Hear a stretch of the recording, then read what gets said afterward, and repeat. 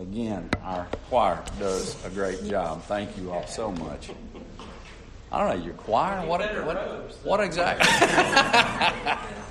We'll work on that, okay?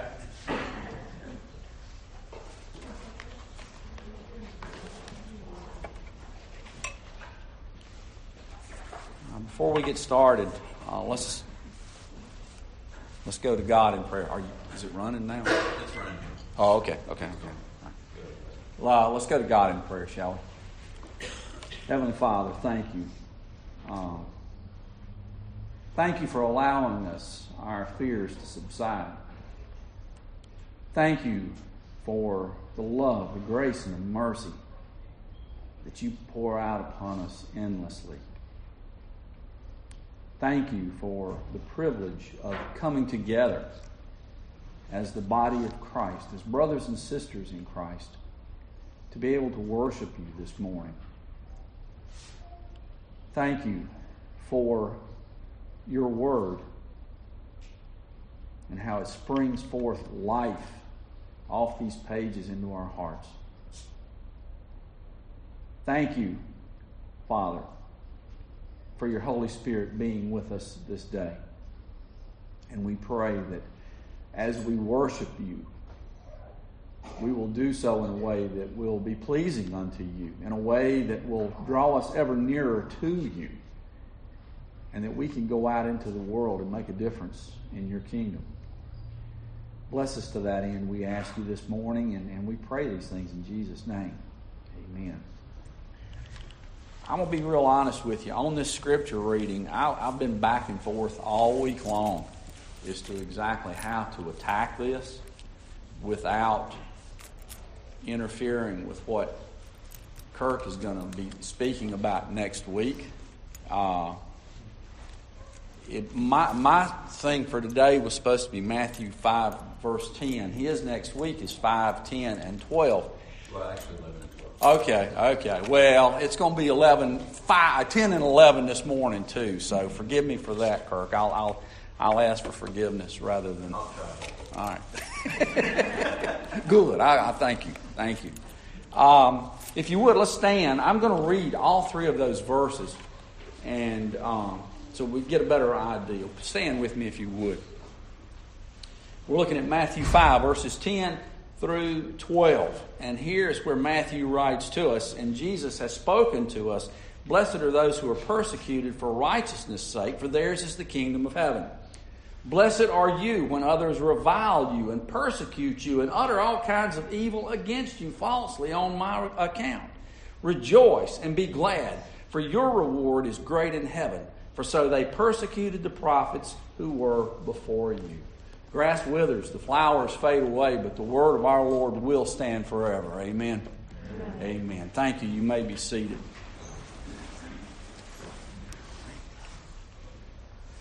Okay.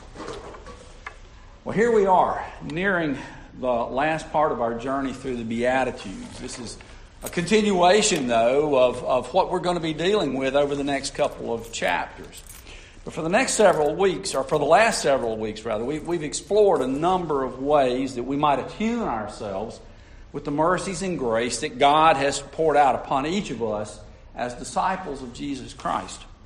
We've come to a greater understanding of just how we should live our lives to the depths and the fullness that God has so blessed each of us. We've even seen or been told what the conclusion of how our living in certain ways will be rewarded. For example, blessed are the pure in heart, for they shall see God. We've been given in small, or maybe for some of us, maybe not so small doses of a model by which we should live our lives. For in each of these Beatitudes, these blessed are or happy are statements, we see Jesus is having lived that one beatitude to perfection. And we're to strive to live the same way. Notice now, I said strive to live that way. For we know that it's really not within our grasp to be able to dig that deep within ourselves, to be able to live as perfectly as Christ did in any one segment of our lives, to be perfect as Jesus Christ was perfect. And what makes it all the more difficult is that this is just not one or two of these Beatitudes that he lived perfectly. He lived every single one of them to perfection. Now, for some of us who would make that concerted effort, if you will, I believe that if we attempted to live as perfectly as Christ did, in at least one of these concepts he gives us to live by, we'd spend the entire days of our lives trying to master the impossible in just that one example alone. All of them would be out of the question. Yet we're reminded by Jesus himself in verses 13 through 16, and again verses 43 through 48, that we are to live as perfectly as we possibly can. Why? So that we might be a beacon of light to the world. We are to be separate and apart from the rest of the world, and we are to live like it as Christians, whether we're living that perfect life or not. This is what separates us from the rest of the world, though. Living as close to Christ-like as we possibly humanly can. And I underscore humanly here, okay? It's how we're to be.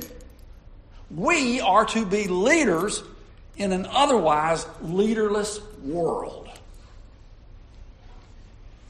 Certainly, as we've talked about all along in this series, we can live these simple rules so that we might be a good moral person, okay? A good citizen, if you will. So that at our death, people might be able to say, well, he or she was a good person who lived a good life.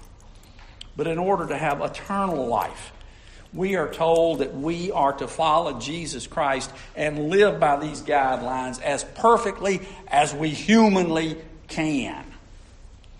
And as we strive to live by these rules, we're open to the wonders that we as Christians are enlightened to.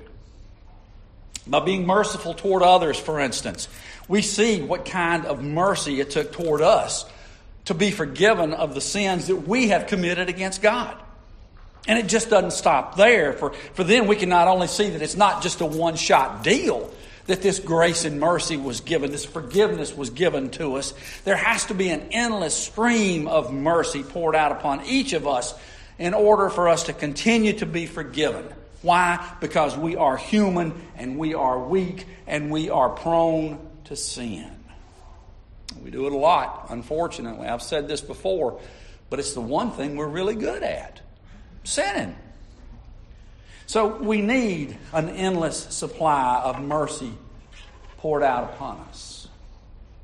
Hence, we should be merciful in the same way, don't you think? None of us deserve mercy, but it's freely given to us, and because it is, then it should be freely given by us to others. And if we're merciful, what's going to happen to us? We're told we will be shown mercy. Now, I don't know about you, but I don't give enough mercy to others. But because God has promised His mercy to me, you can bank on the fact that I will continue in my own weak way to try to get better at it each and every day. This is the attitude, and this is not to pat me on the back here, okay? Not by any stretch. This is what each and every one of us should be doing each and every single day. That's the attitude that we as Christians should have. Each of us. All of us. All these Beatitudes are ones that we should constantly strive to get better at. Except maybe these last one or two, if you want to consider 10 and 11 separate. But then again, maybe especially verses 10 and 11. Matthew 5, 10 and 11, briefly, Jesus tells us this. Blessed are those who are persecuted because of righteousness. Blessed are you when people insult you, when they persecute you, when they even speak evil of you. Rejoice and be glad. All right, who wants to be the first to sign up for that ride? Huh? Yeah, that's a tough one, is it not? I don't know of anyone in their right mind, no offense, that's going to look at that passage and say, oh, that's my favorite of all the Beatitudes. I go out of my way to be ridiculed. I love to be made fun of, don't you? I hear they're looking for volunteers to be put in jail for going to church. Let's go down and let's be the first in line so that we can be arrested. My guess is you probably would be the only one in line. Now, I don't mean to make light of this particular subject, not at all. It is quite serious, understand that. Many people over the centuries have been persecuted, jailed, even killed for the cause of Christ. But if you think about it, who was first in line to be persecuted and killed for our cause? Now understand this. There really is nothing particularly good about being persecuted for persecution's sake. Okay? There's no social redeeming value to it at all. There's nothing particularly sanctifying about being abused either. I remember back in the late 60s and early 70s, and this building is very special to me because this is where I came to sign up for the draft when I was 18 years old. That was a couple of weeks ago. That wasn't funny. That was serious, okay? But back in the 60s and 70s, many people were put in jail for burning their draft cards, for refusing to enlist in the Army, for protesting the Vietnam War. These people went to jail. They did their time. With any kind of luck, they realized that jail wasn't the place that they necessarily wanted to reside for long periods of time. They went out, they got a job, they got married, and they let that part of their lives die a quiet death. In other words, they were persecuted then for what they believed, but their persecution in the grand scheme of things really did not mean a whole lot except to themselves and maybe to a few others. Persecution for the sake of and in the name of Jesus Christ, however, will have lasting repercussions in the eternal life. It's not something to be taken lightly, this persecution. It isn't something to run from, but to seek it out and live in it for the sake of righteousness. Preacher, I'd just rather double up on another one of them and forget about this one if it's all the same to you. Remember this, though. We should want to be like those who have suffered because of our commitment to Christ, who suffered for us. But are we ready to do the job if it's laid out before us? Have you ever thought about that? If you look at the average magazine or a TV program, what is it that you see? Do you see those working in the mission fields of Pakistan or Russia? Or do you see some young lady who is about to have some young actor's child, and we just can't wait to see how much child support she's going to be able to get from him, or what expense is going to be taken to get out of his legal duties? How many shows on television right now are nothing more than the results, positive or negative, of paternity tests? You ever thought about that? How many actors do you see proclaiming their love for Jesus Christ on these shows? How many programs are proclaim their beliefs in the Church of Scientology, let's say? I saw one yesterday afternoon. I was at Publix. Lisa Marie Presley, Elvis's daughter. I've been abused by the Church of Scientology on the front page of one of the rag mags right there at the counter. Y'all know those kind of magazines. But people look at those things and they don't necessarily see someone who's being abused. They see something about a church that's a little bit different than perhaps I've known before. Sometimes negative advertisement can be just as effective as any positive advertisement could ever be done. So here you got somebody that may be interested a little bit about looking up on the internet about the Church of Scientology. Or maybe they go back to our earlier days of Tom Cruise and John Travolta, who were big members of the Church of Scientology. And you see something that they have done and you think, if they do it, it must not be all that bad. It must be cool. We are told to seek out what feels good and what works for us in this life. It's a form of moral relativism. This is nothing new. There is nothing new under the sun. Understand that, folks. I've said this before, but every sin that's committed right now It's a different package, but it's still the same thing inside that box, no matter what, okay? But this is the same thing, moral relativism. If it feels okay to me, it must be all right.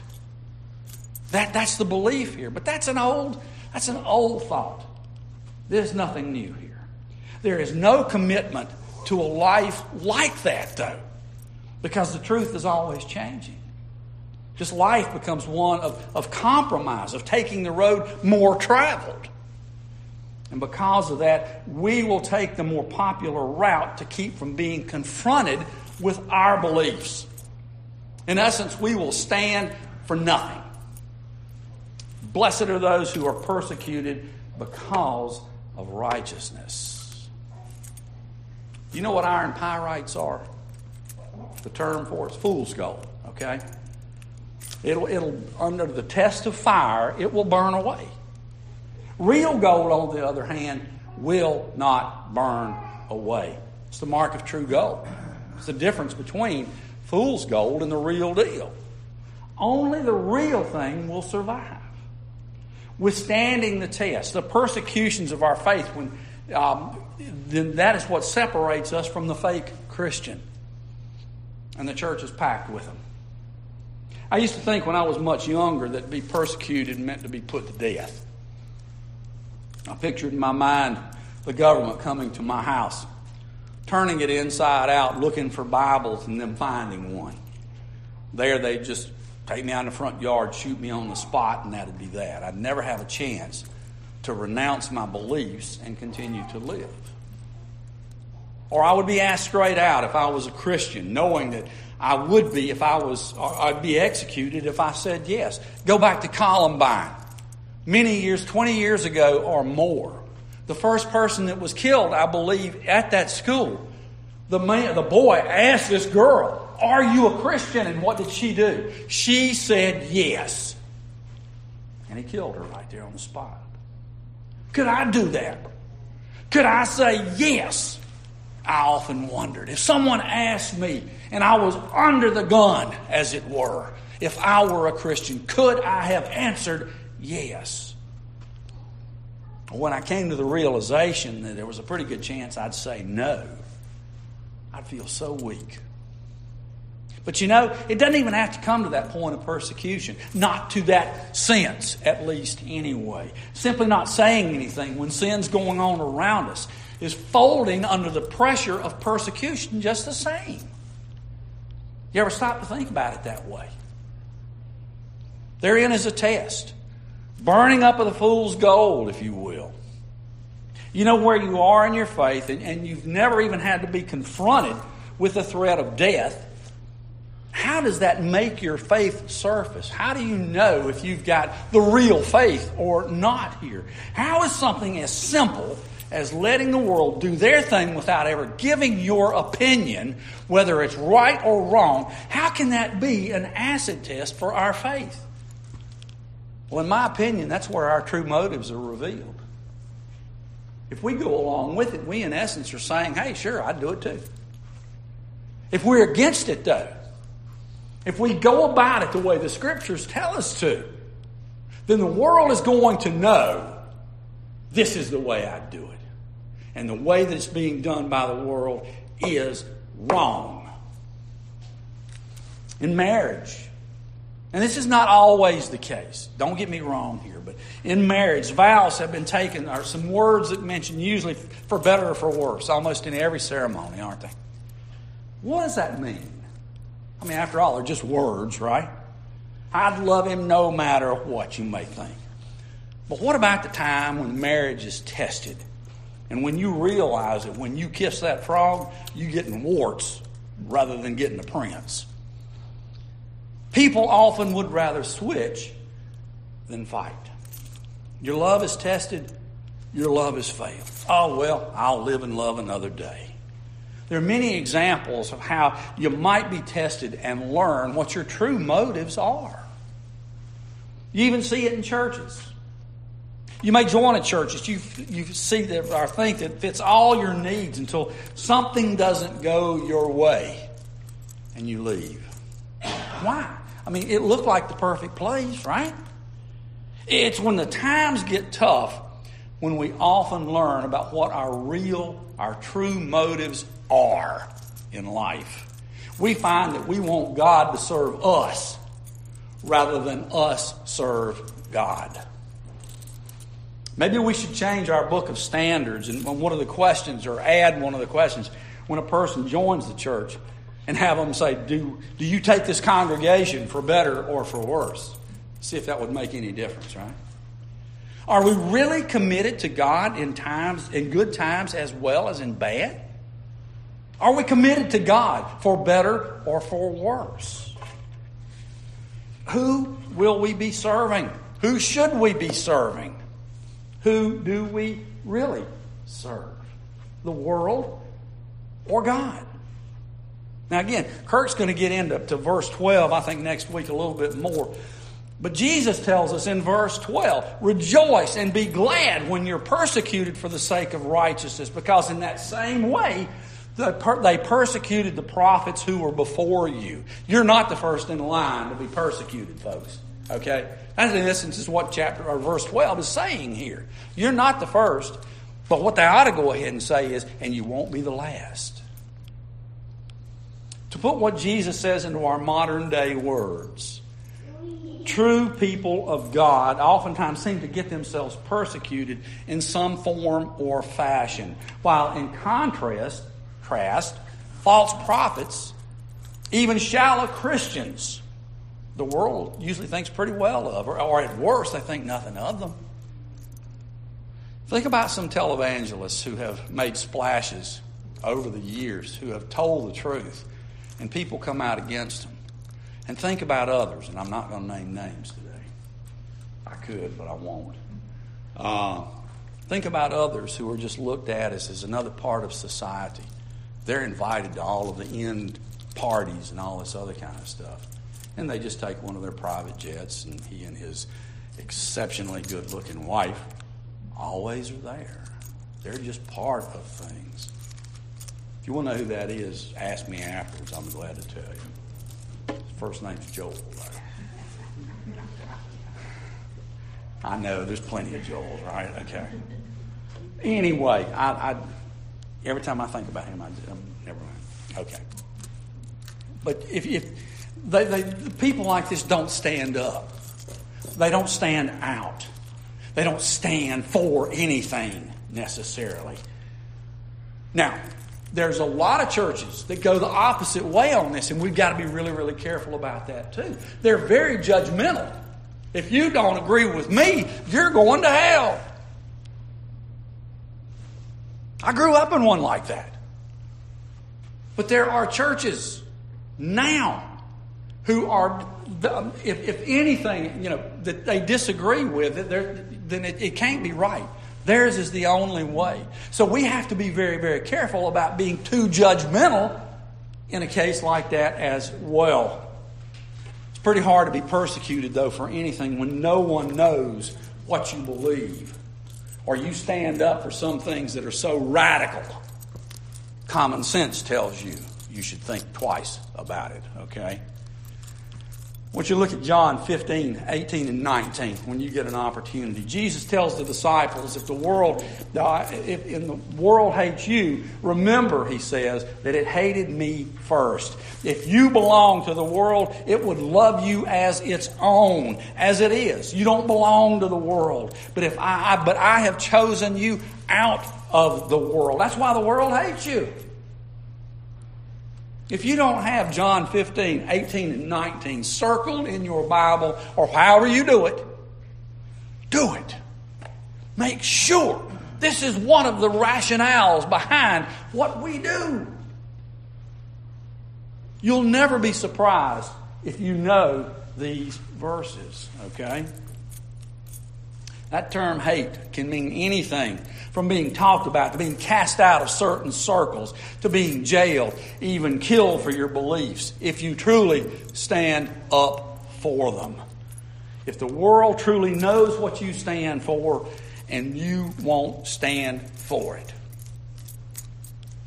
Have you ever gone swimming in a stream or in a body of water that has a strong current?